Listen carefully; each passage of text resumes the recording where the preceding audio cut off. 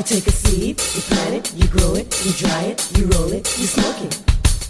You take a seed, you plant it, you grow it, you dry it, you roll it, you smoke it, and it goes down smooth. Hey! Spanning the continent to bring you the truth about cannabis and marijuana law reform. I smoke pot and I like it a lot.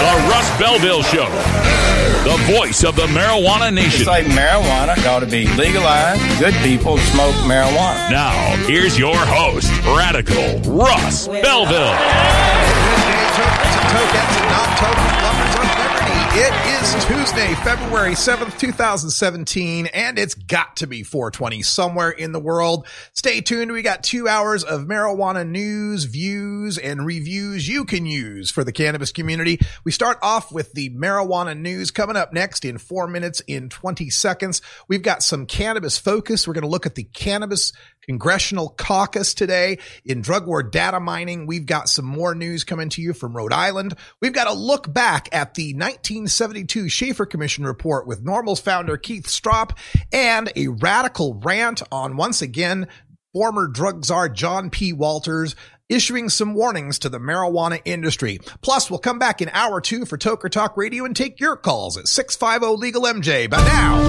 the news.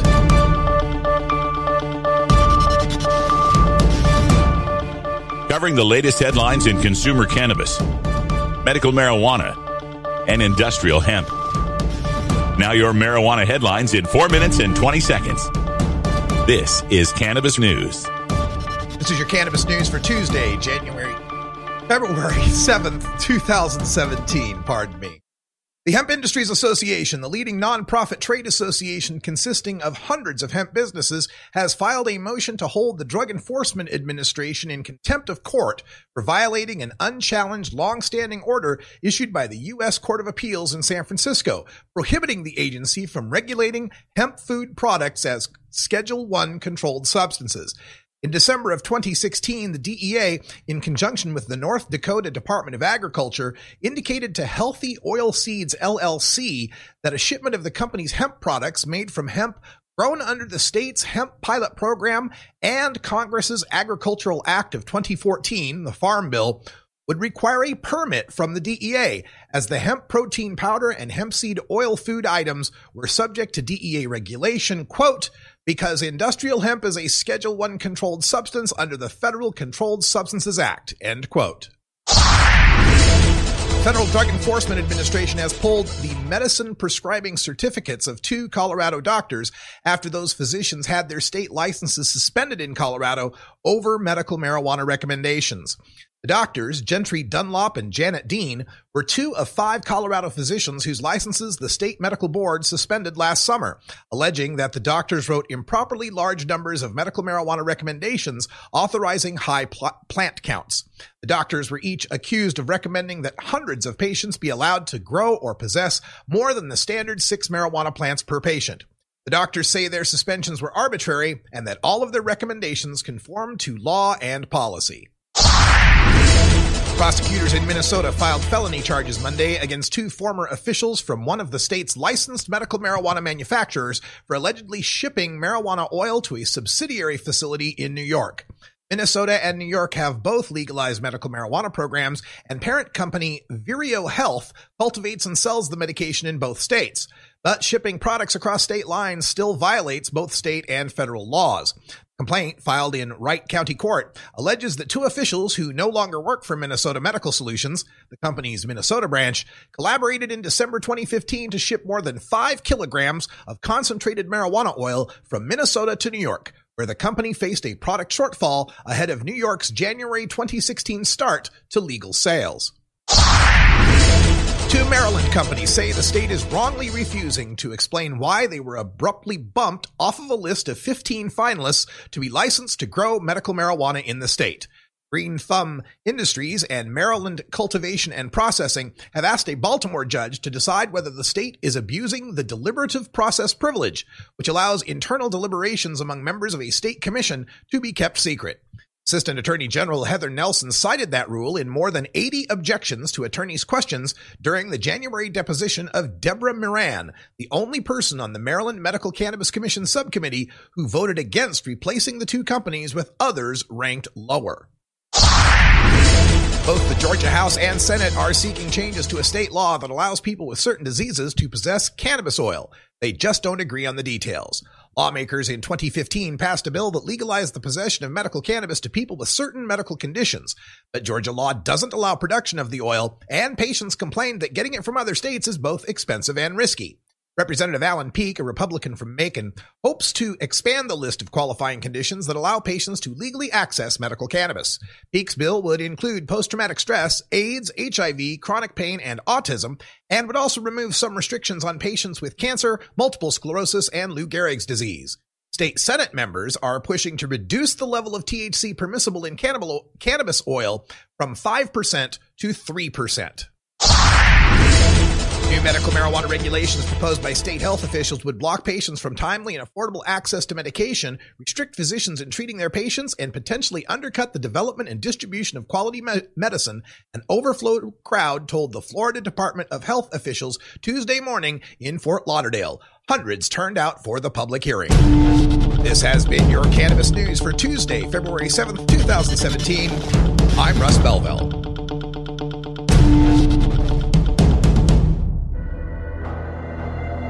In the interest of fair and balanced journalism, the Russ Belville Show presents the anti-drug public service announcement of the day.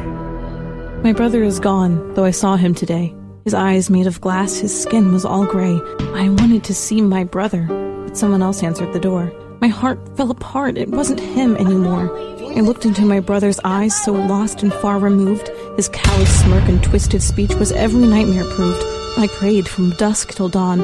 I love him with all my heart, but now my brother is gone. I just saw him today. Meth destroys. The high is a lie.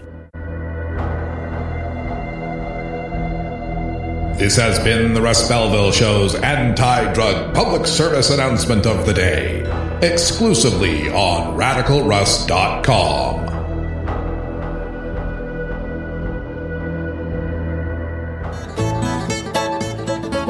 New beginner guitars and banjos are often constructed much better than ones built before your time. Why struggle? Get a new instrument or fix the old one. The trusted professionals at the Fingerboard Extension will evaluate your instrument for free. Repairs are priced for people who work for a living. Stop by the Fingerboard Extension downtown Corvallis at 120 Northwest 2nd Street today, or check out its inventory on the web at fingerboardextension.com. You're not high. You're listening to the Russ Belville Show. This was the largest audience to ever witness an inauguration, period. All right, maybe you're high, too.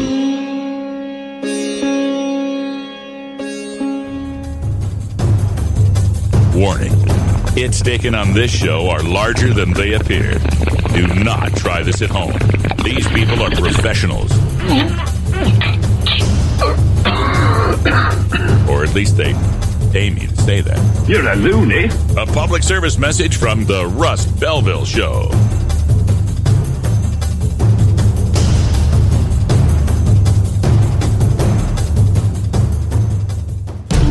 The world of cannabis is evolving at a frenetic pace. The Russ Belville Show gets behind the headlines to take a deeper look at breaking news in our Cannabis Focus. Today in the Cannabis Focus, we want to take a look at the United States Congress, the 115th Congress, and how it may be reacting to both the Trump administration and the continued development of state legal marijuana. The Cannabist reports on a newly formed Congressional Cannabis Caucus, a bipartisan caucus of congresspeople who are going to be pushing for these bills to reform our federal laws to better comport with state marijuana legalization, both adult use and medical marijuana legalization. The co-chair of this caucus and one of the co-creators of the idea, I'm proud to say, is my representative, Earl Blumenauer, representative who's the 3rd District of Oregon, right, Portland. He says, quote, "This Congress is going to be a little better than the last Congress, And last Congress was better than the one before that. It's very interesting watching the momentum build, end quote. The co-chairs of the caucus include Representative Blumenauer, Democrat from Oregon, Representative Jared Polis, Democrat from Colorado, Representative Dana Rohrabacher, Republican from California, and Representative Don Young, Republican from Alaska.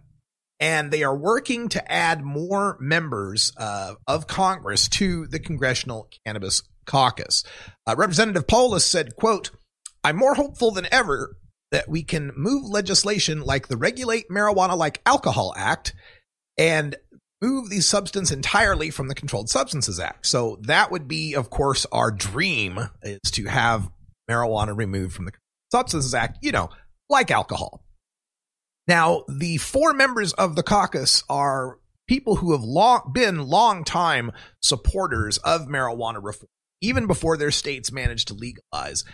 There are more members of Congress, though, that I believe should be joining this cannabis caucus. I would be very shocked if Representative Steve Cohen from Tennessee wasn't joining the caucus. Now, I guess I should check to see whether he still has a seat in the Congress. I'm not exactly sure. Maybe one of the folks in the chat room can look that up for me. But any of the representatives from the states that have legalized marijuana should be joining this Congressional Cannabis Caucus. And that means we've got, 53 representatives in the state of California alone who are representing a state that has decided, whether they like it or not, the state itself has decided that marijuana use should be legal for adults. All those members should be joining. All the members of the Oregon delegation, 5 representatives, should be joining this caucus, although I know Greg Walden, our sole Republican representative. There's 9 representatives in Washington state that should be joining this. Don Young's the one representative from Alaska, so we got 100% of Alaska in Cannabis Caucus. What about Nevada's representatives, Massachusetts, Maine, the rest of the Colorado delegation? There is no legitimate reason why they should not be joining this Cannabis Caucus and adding some power to the marijuana industry's voice in our nation's capital. Now, this is just one bill, the Polis bill, the Regulate Marijuana Like Alcohol Act, our dream bill to finally take marijuana out of Schedule 1, is just one bill that should be refiled. In the last 2 years, there's been like 25 of these bills that have been filed. But as of Monday, there are just 3 bills currently filed in the 115th Congress. The first one is H.R. 331. It's called the States Medical Marijuana Property Rights Protection Act. Barbara Lee, the Democrat from California, has sponsored this act. It prevents civil asset forfeiture for property owners of state-sanctioned medical marijuana facilities.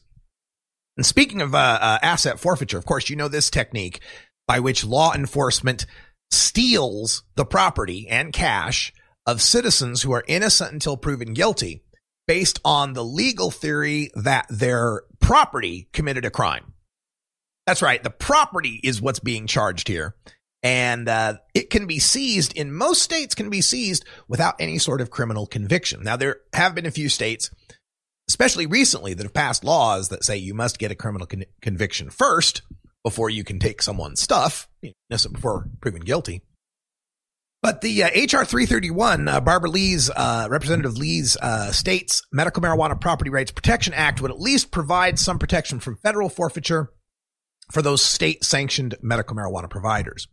Another bill that's been proposed is H.R. 714, the Legitimate Use of Medicinal Marijuana Act, or LUMA. This is sponsored by Representative H. Morgan Griffith, a Republican from Virginia, and it would move marijuana to Schedule 2 on the Controlled Substances Act and would provide that no provision of that act or the Food and Drug Act could prohibit the prescription, recommendation, use, transport, possession, manufacture, or distribution of marijuana under state law where it's legal. So this Legitimate Use of Medical Marijuana Act puts marijuana on Schedule 2, but it doesn't automatically end its prohibition in the states that are still prohibiting it. It would still be a Schedule 1 substance in, say, Idaho, right, or Oklahoma. Those states could then decide what they want to do. Now, I believe you move marijuana down to Schedule 2, and you're going to see a lot of states that are going to move marijuana out of criminal prohibition. For many of them, it's been, well, it's illegal federally, and they just go along with it. I think we move it to Schedule 2. A lot of states would move on that. There are those of us in the community that are concerned that a move to Schedule 2 is what the people in the pharmaceutical industry want, and that a movement to Schedule 2 could portend the end of what we know as whole plant medical marijuana in a lot of these states. That's a discussion for another time, but this is a legitimate federal bill that would make things better in the long run. Finally, the third bill that's been proposed so far is H.R. 715. This is the Compassionate Access Act, also sponsored by Representative H. Morgan Griffith of Virginia. This would provide for the rescheduling of marijuana, the medicinal use of marijuana in accordance with state law, and the exclusion of cannabidiol from the definition of marijuana. Now, this is great. This would not only reschedule marijuana, and it doesn't say to which schedule. If you were asking me, it would be unscheduled. If it has to go on a schedule, it should be 5. But that would be better than where it's at in Schedule 1. But this other part of taking CBD out of the definition of marijuana makes it an unscheduled substance. No longer a controlled substance, no longer in the act. And that would facilitate much greater research and far greater usage of the non-psychoactive constituent of cannabis.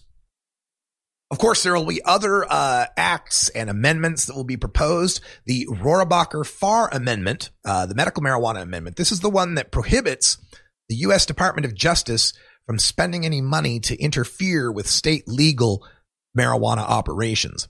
Now, as it was originally written, it only protected the medical marijuana states.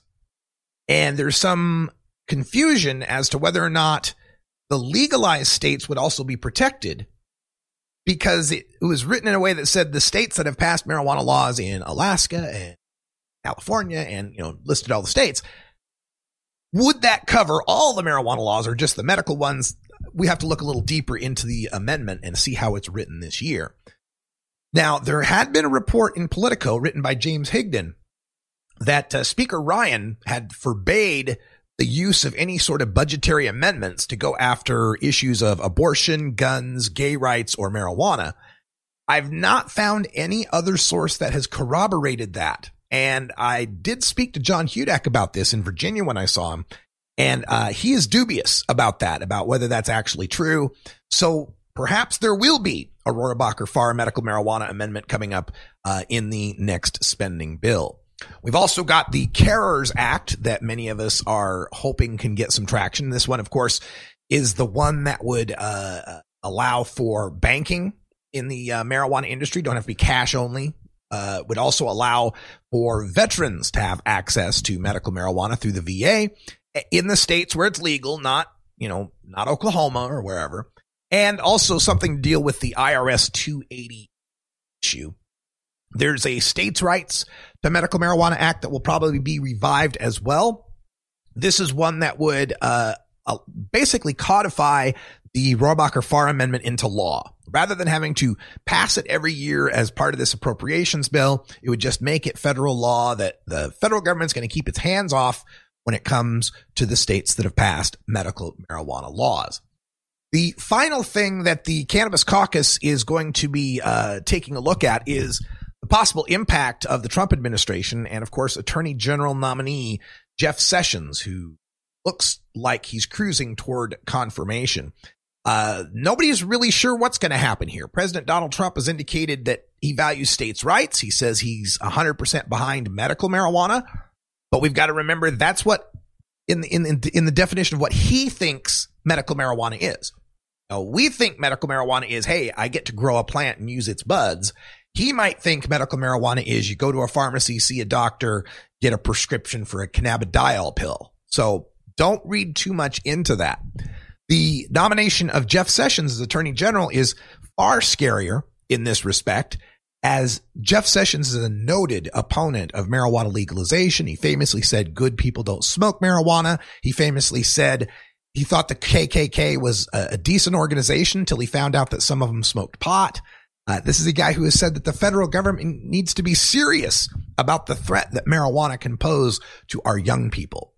Now, in his confirmation hearings, he's walked back a little bit. He's been a little bit non-committal and even said some good things about the Justice Department's so-called Cole memorandum.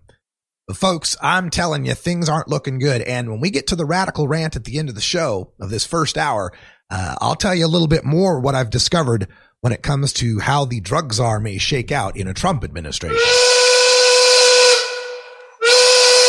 I know nothing. All right, well, that sound tells us that it's 20 after the hour, and that means it's 4:20 in Denver, Colorado. Time for us to take our union-mandated safety briefing. We'll be back. Smoke 'em if you got 'em. And when we return, we've got some drug war data mining from the Ocean State.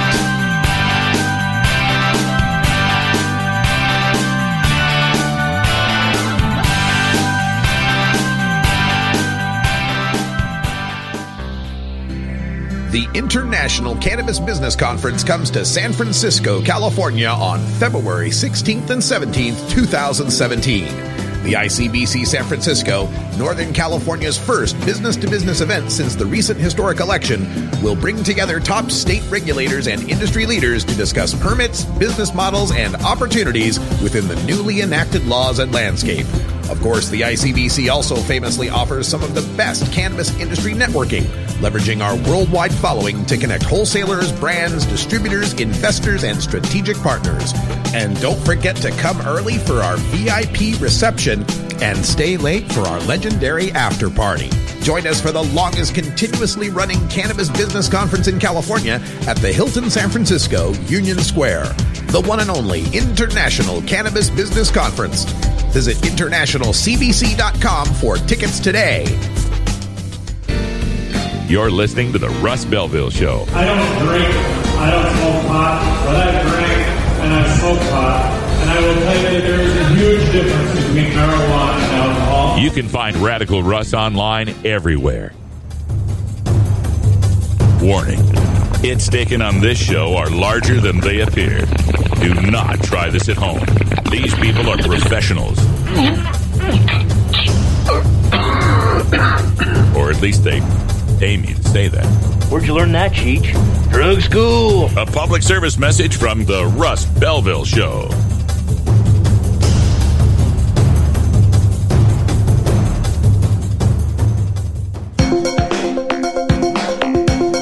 Promoting the end of adult cannabis prohibition is easy because we have facts, science, reason, compassion, evidence, truth, and logic on our side.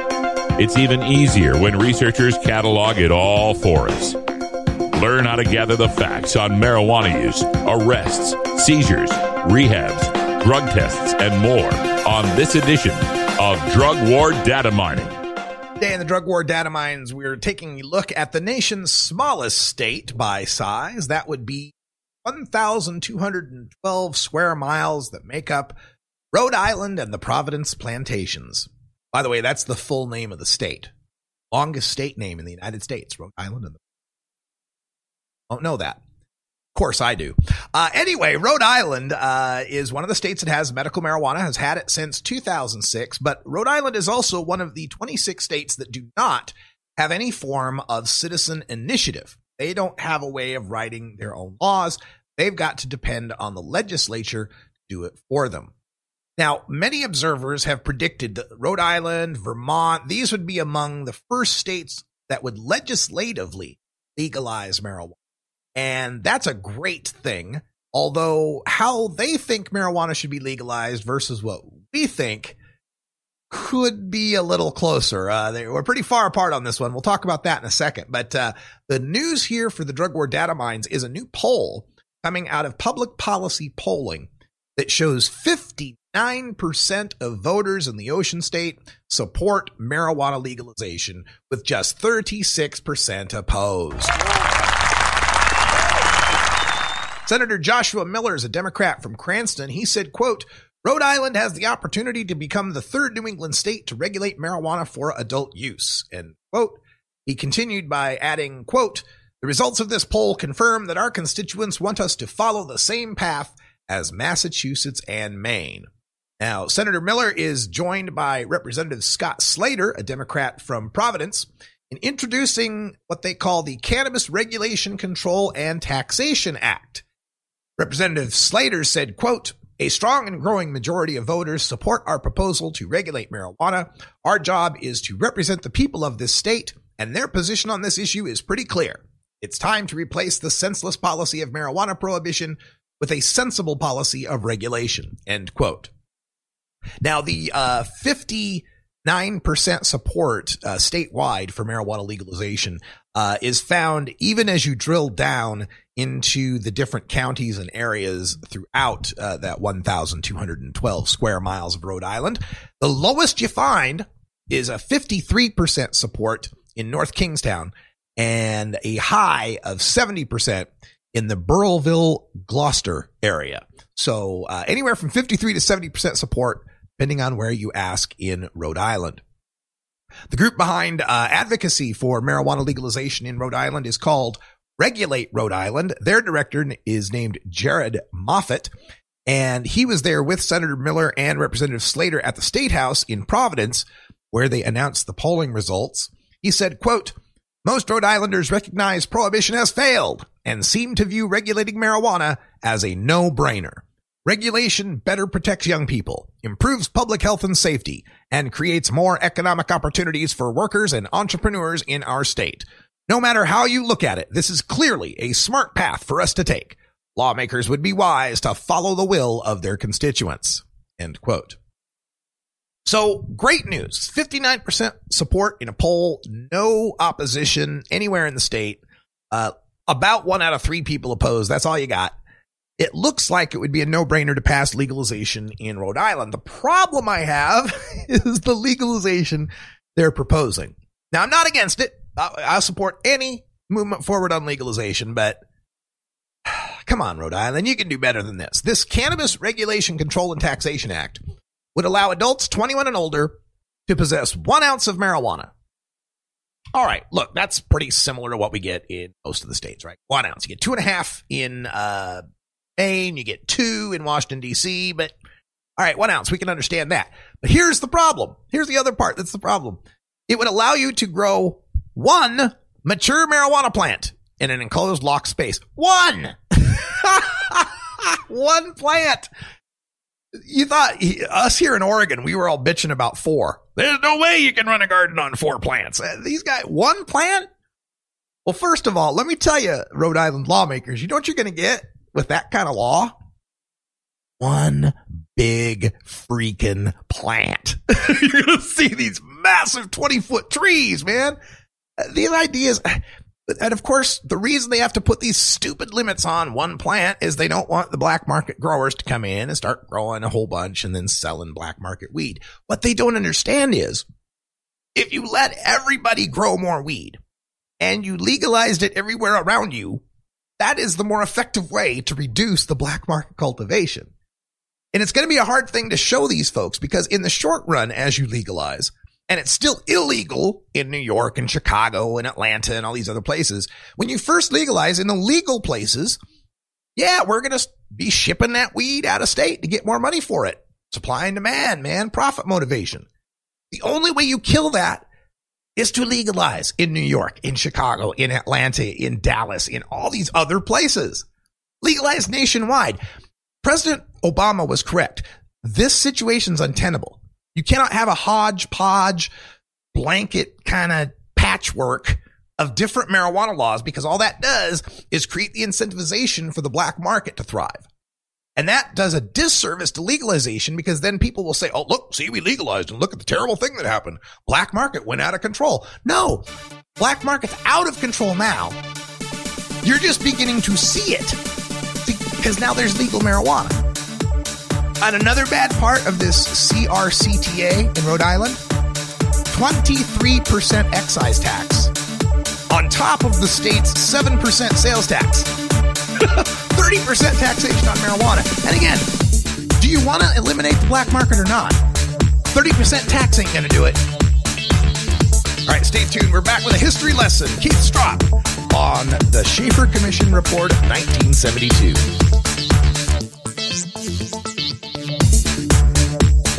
This is the Russ Belville Show on CannabisRadio.com.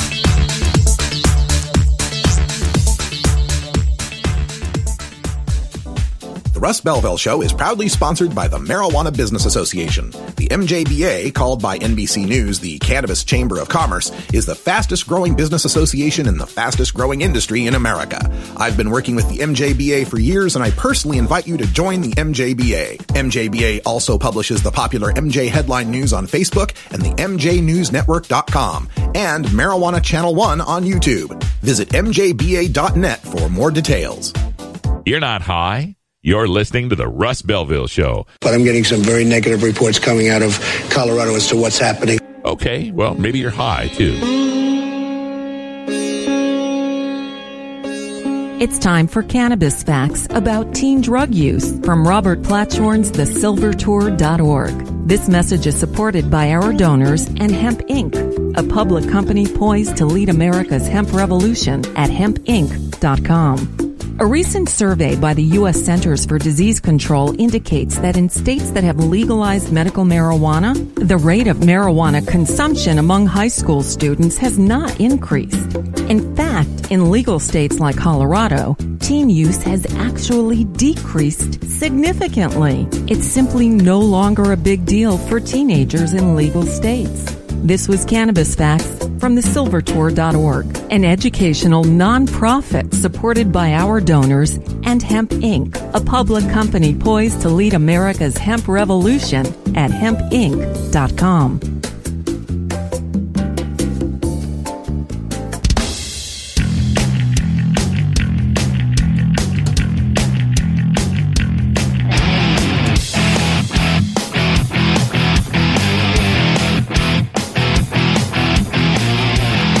Activism begins with ACT. The Russ Belville Show features the stories of hardworking grassroots activists working for an end to prohibition in today's activist agenda.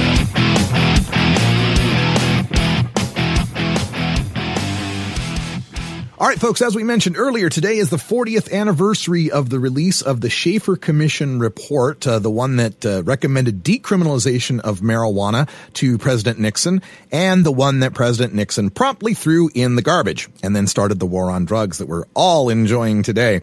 Here to talk about it is someone who was there for the release of that report and someone for whom that report's release must have been incredibly good news at the time.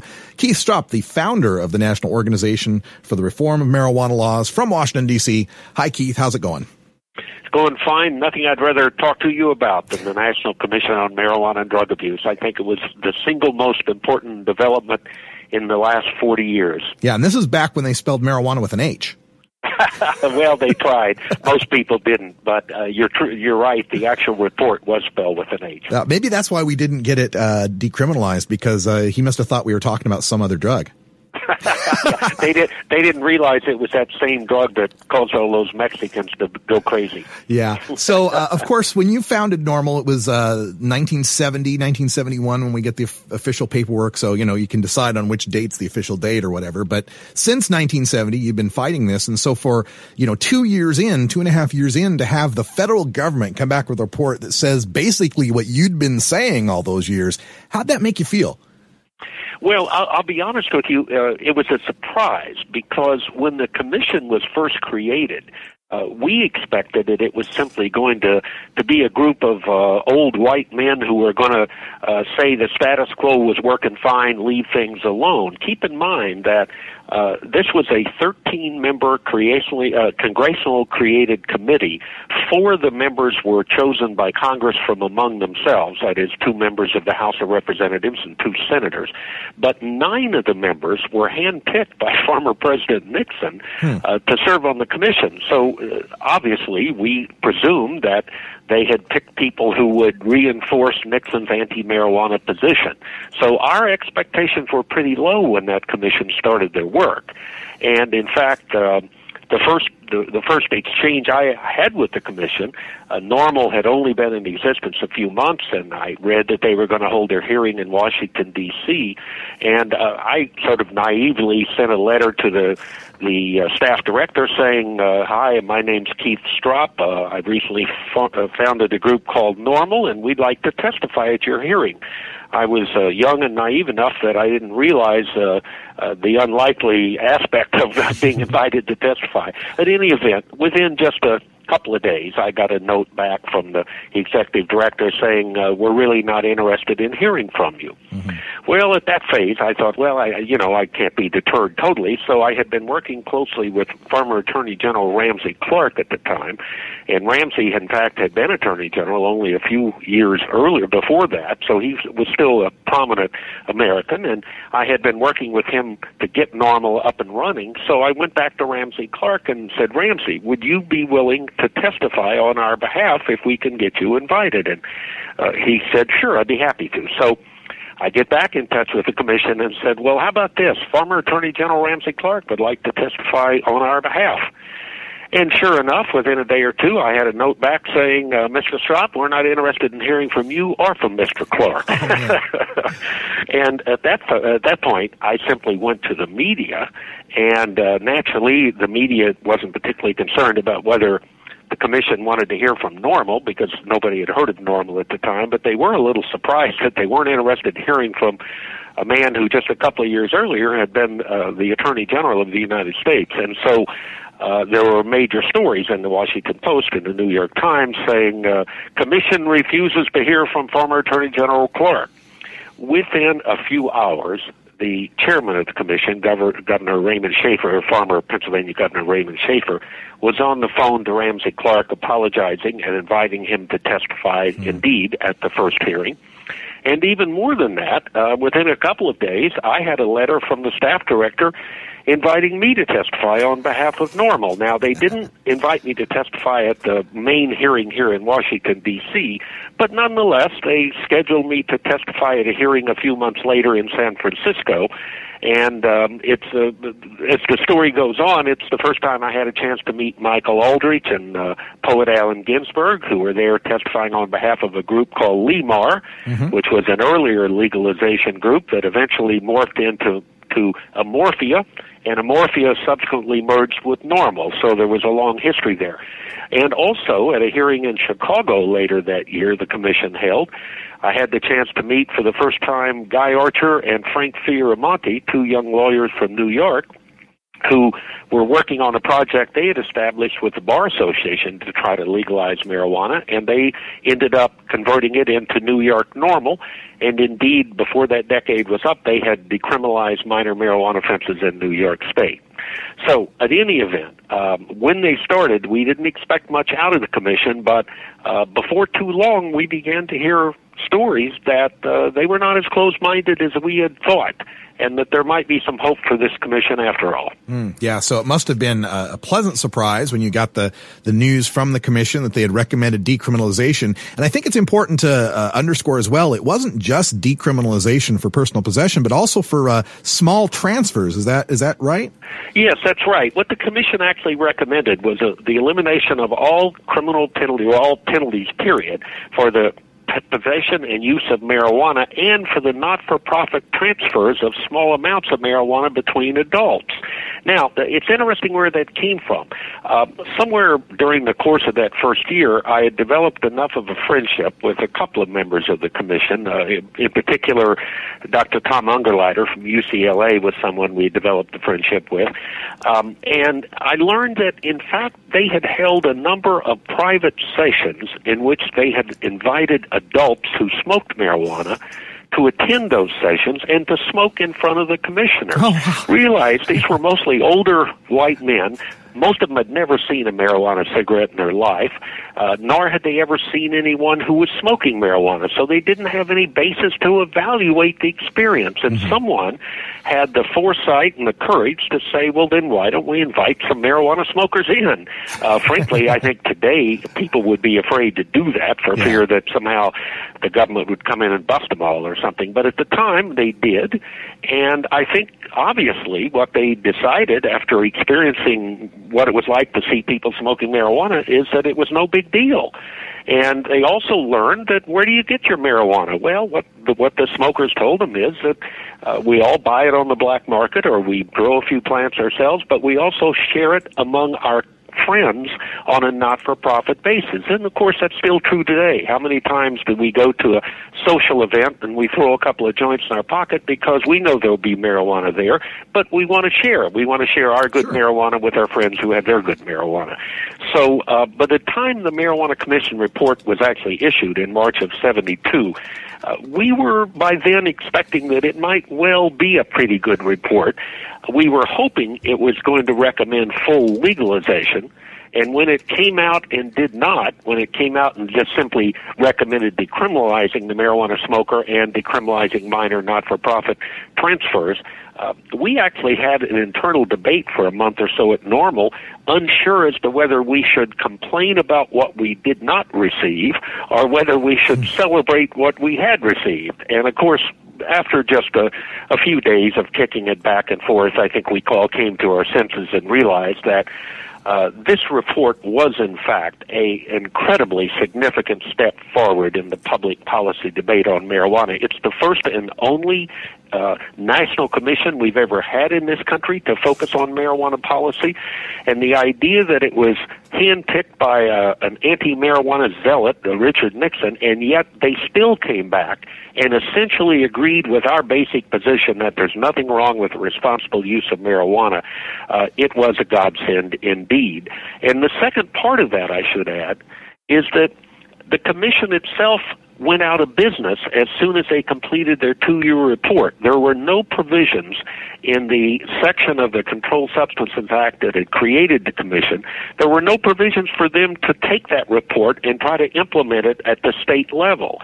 So Normal was the only group around to do that, and indeed, as a young, idealistic public interest organization, we were only too happy to take that report and to pick some good witnesses from around the country, and we basically went around, and if we could identify any state legislator in any state who was willing to introduce a marijuana decriminalization proposal, we would fly witnesses out to support that proposal at no cost to the legislator or to the legislature, and make sure that that they were not embarrassed by introducing the bill. And in fact, they came away feeling that it was a good thing they had done.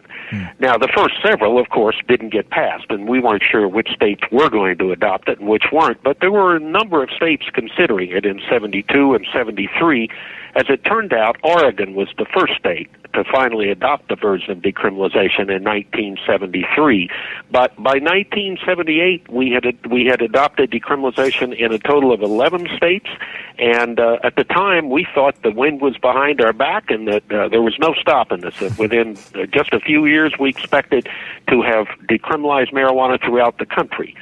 The reality was that we were unaware, but the mood of the country was becoming far more conservative by the end of the 1970s, and we didn't win another statewide victory. The last state to win that we won during the 70s was Nebraska in, I believe, 77. It might have been 78. We didn't win another single statewide victory until 1996, when California adopted the legal medical use of marijuana. We went 18 years without a statewide victory. But again, it wasn't that we were doing anything wrong. It was that the mood of the country had turned against us, and about all we could do was keep our head below the firing line. Yeah. Fortunately, starting in about 1990, as you're familiar with those various polling surveys, we can demonstrate that the mood of the country began to come back in our direction, and it's been a steady but slow climb in our direction ever since. And if it continues for another 3 or 4 or 5 years, I think without question, we're going to have a handful of states that will have fully legalized marijuana in this country. All right. Interview from 2012, about March 22nd, I believe, the 40th anniversary of the Schaefer Commission report. Wow, imagine how different a landscape we would have if President Nixon had followed that report and decriminalized marijuana as Governor Schaefer recommended. How many more people would be alive? How many more people would have never gotten a criminal record? It matters who you vote for. All right, stay tuned. We got a radical rant coming up next. More from W's Drug Czar on the marijuana industry.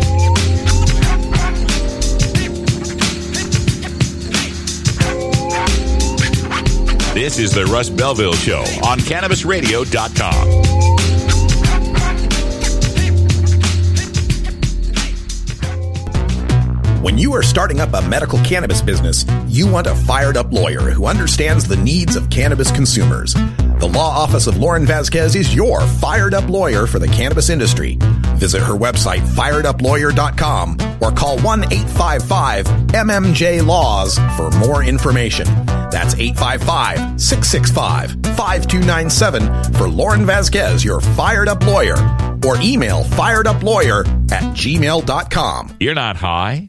You're listening to the Russ Belville Show. Grandchildren now don't write a thank you for the Christmas presents. They're walking on their pants with their cap on backwards, listening to Enema Man and Snoopy Snoopy Poop Dog, and they don't like them. Okay, maybe you're high, too.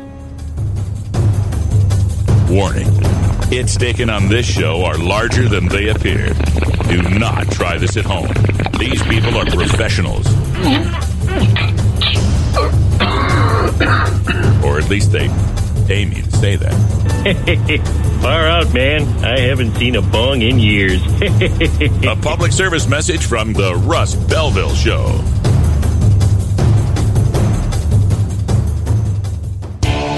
Total war against public enemy number one. 10 federal criminal penalties for up to 1 ounce of marijuana. Marijuana is probably the most dangerous drug.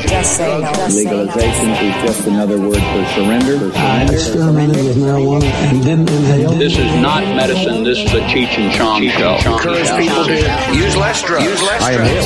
That was the point. I think it would be a mistake to legalize. Negative reports coming out of Colorado. Good people don't smoke marijuana. Investors in and advocates for the legal commercial marijuana industry are waiting with bated breath for any sign from the Trump administration regarding marijuana policy.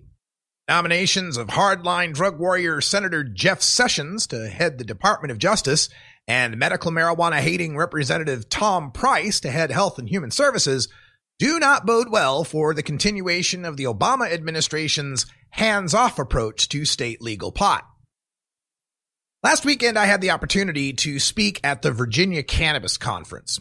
Delivering the keynote address was John J. Hudak, a senior fellow at the Brookings Institute who specializes in the presidency.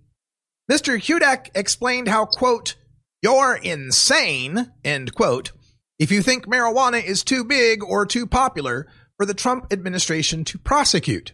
He said, quote, "If public opinion was a determinant of what our policies look like, we would have comprehensive immigration reform and universal background checks for guns.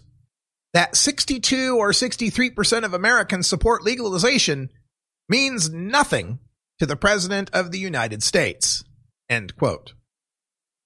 And in response to the idea that the marijuana industry is making too much money, and Mr. Trump, a businessman, supports money, Mr. Hudak states, quote, "Your industry is small by any metric of American capitalism. You are a speck of dust in a clutter of dirt of American capitalism. The president is planning to repeal the Affordable Care Act. If you think that hospitals, doctors, and the pharmaceutical industry are small enough to be shaken down by the president, but the cannabis industry is too big to face the same challenge from the president, once again, you're insane," end quote.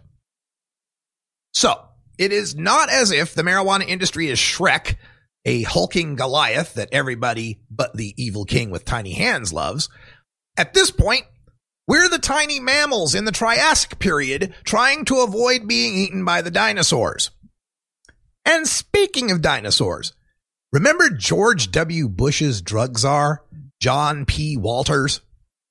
When we last heard from Mr. Walters circa 2007, he was telling us that pot smokers in jail are like unicorns. He said, quote, "The fact is today, people don't go to jail for possession of marijuana. I know you like to pretend it does, and there's a lot of misinformation about that. But finding somebody in jail or prison for a first-time nonviolent possession of marijuana is like finding a unicorn. You find one, you'll make a big story because it doesn't exist," end quote. While Mr. Trump has signaled who his attorney general and his health and human services picks are, he's been mum on who would be his new director for the Office of National Drug Control Policy, or drug czar. But the folks from Big Rehab, writing in Alcoholism and Drug Abuse Weekly, think we're headed back to the drug war policies of President Bush. They write, quote, "The drug strategy of the Trump administration is going to look a lot like that under John Walters, head of the Office of National Drug Control Policy under President George W. Bush, ADAW has learned. The three key issues are prevention, treatment, and border control," end quote. Well, if Mr. Walters is returning to the post of drug czar or merely advising the Trump administration on the issue, this could be a disaster for the marijuana industry. Well, today, Mr. Walters is co-authoring, along with David W. Murray, a senior fellow at the Hudson Institute and a former associate deputy director of the ONDCP, and with Brian Blake, another Hudson senior fellow and former deputy chief of staff at the ONDCP.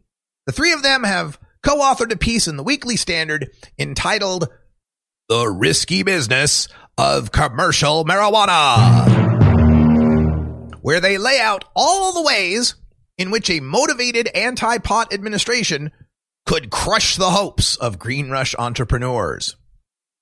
Quote, "Trafficking in illicit drugs has always been tenuous for corporations who might thereby jeopardize the reputation of their legitimate brands," the drug warriors wrote, warning that 60% nationwide support for legalization has occurred, quote, "in the midst of an 8-year period where our nation was led by an administration that downplayed marijuana's threat, tacitly approved of its state-level legalization, and made no effort to enforce federal law," end quote. This teetotaling trio also chastised the press for what they call, quote, "irresponsible cheerleading," end quote, for marijuana legalization. They refer to America's mass incarceration as a, quote, "fanciful term," end quote, that was invented by legalizers who falsely claimed that the prisons were full of, quote, "hapless youth caught with a joint," end quote, reviving Mr. Walters' marijuana unicorns talking point.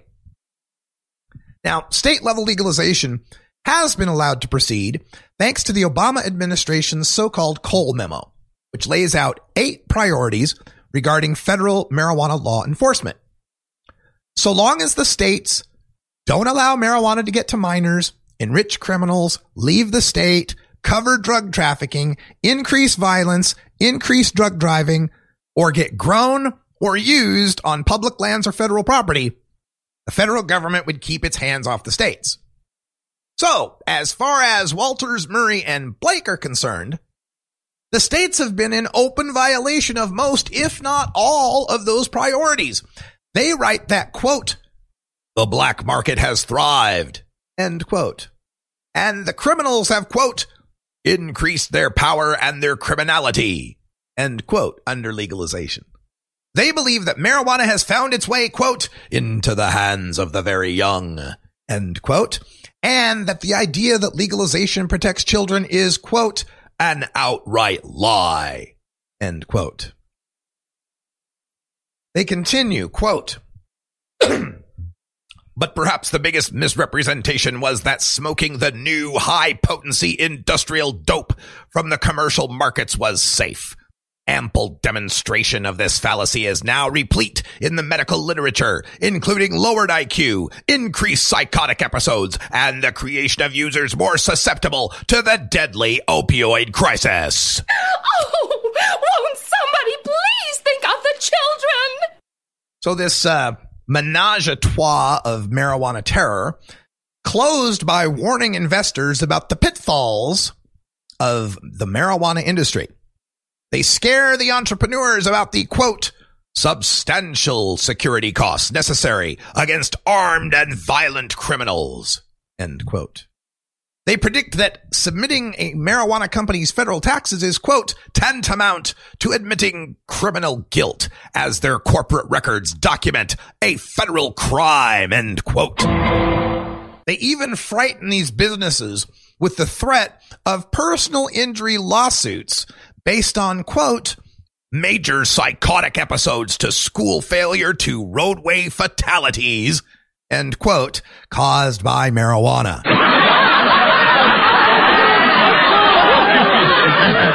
Now, in closing, this toker-hating triumvirate write that there is, quote, a new uncertainty regarding marijuana enforcement in the sharply altered political landscape created by the most recent election. Investors beware.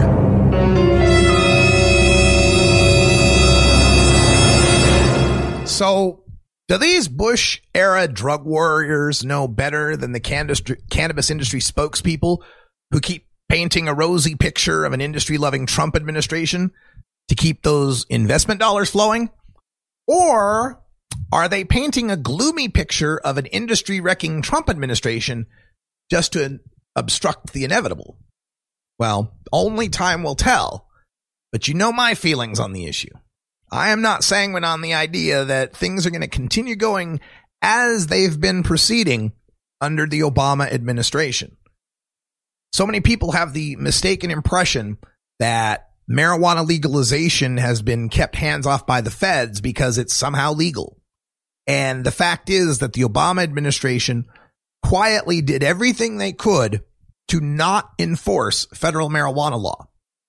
I've spoken to many marijuana reformers who have a dismissive attitude toward the Obama administration, that Obama didn't legalize or decriminalize or reschedule or deschedule marijuana, that Obama didn't do enough for the marijuana community. And folks, we will look back, and I'm afraid sooner rather than later, we are going to look back at the Obama administration as by far the best administration on marijuana laws that we have yet to see. I have this distinct impression that too many people don't understand how not doing anything was a major accomplishment of Barack Obama's.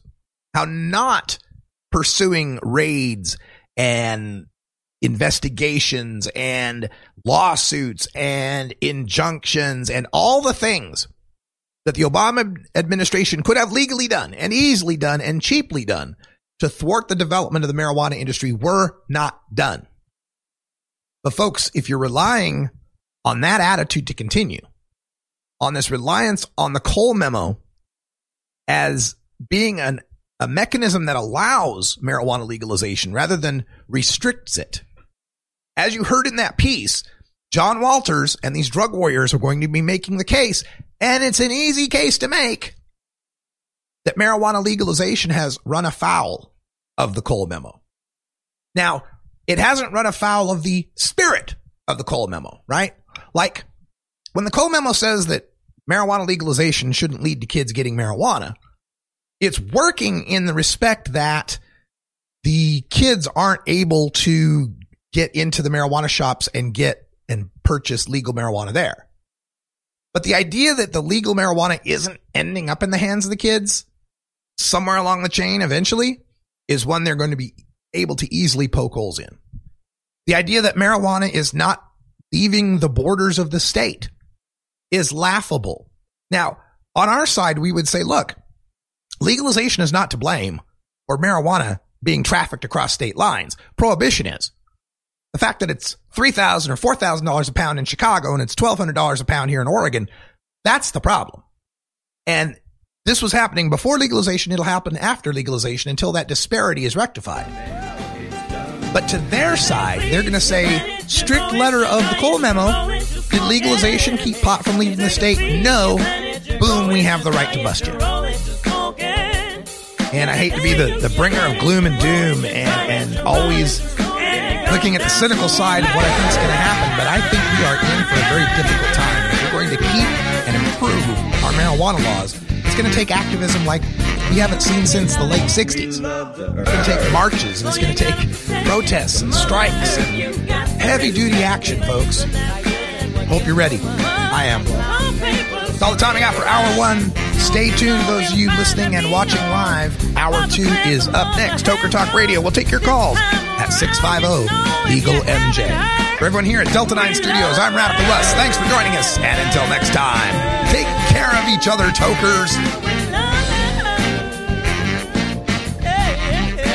This is the Russ Belville Show. The Russ Belville Show is blogging and podcasting daily at RadicalRuss.com. You take a seed, you plant it, you grow it, you dry it, you roll it, you smoke it. You take a seed, you plant it, you grow it, you dry it, you roll it, you smoke it. You take a seed, you plant it, you grow it, you dry it, you roll it, you smoke it, and it goes down.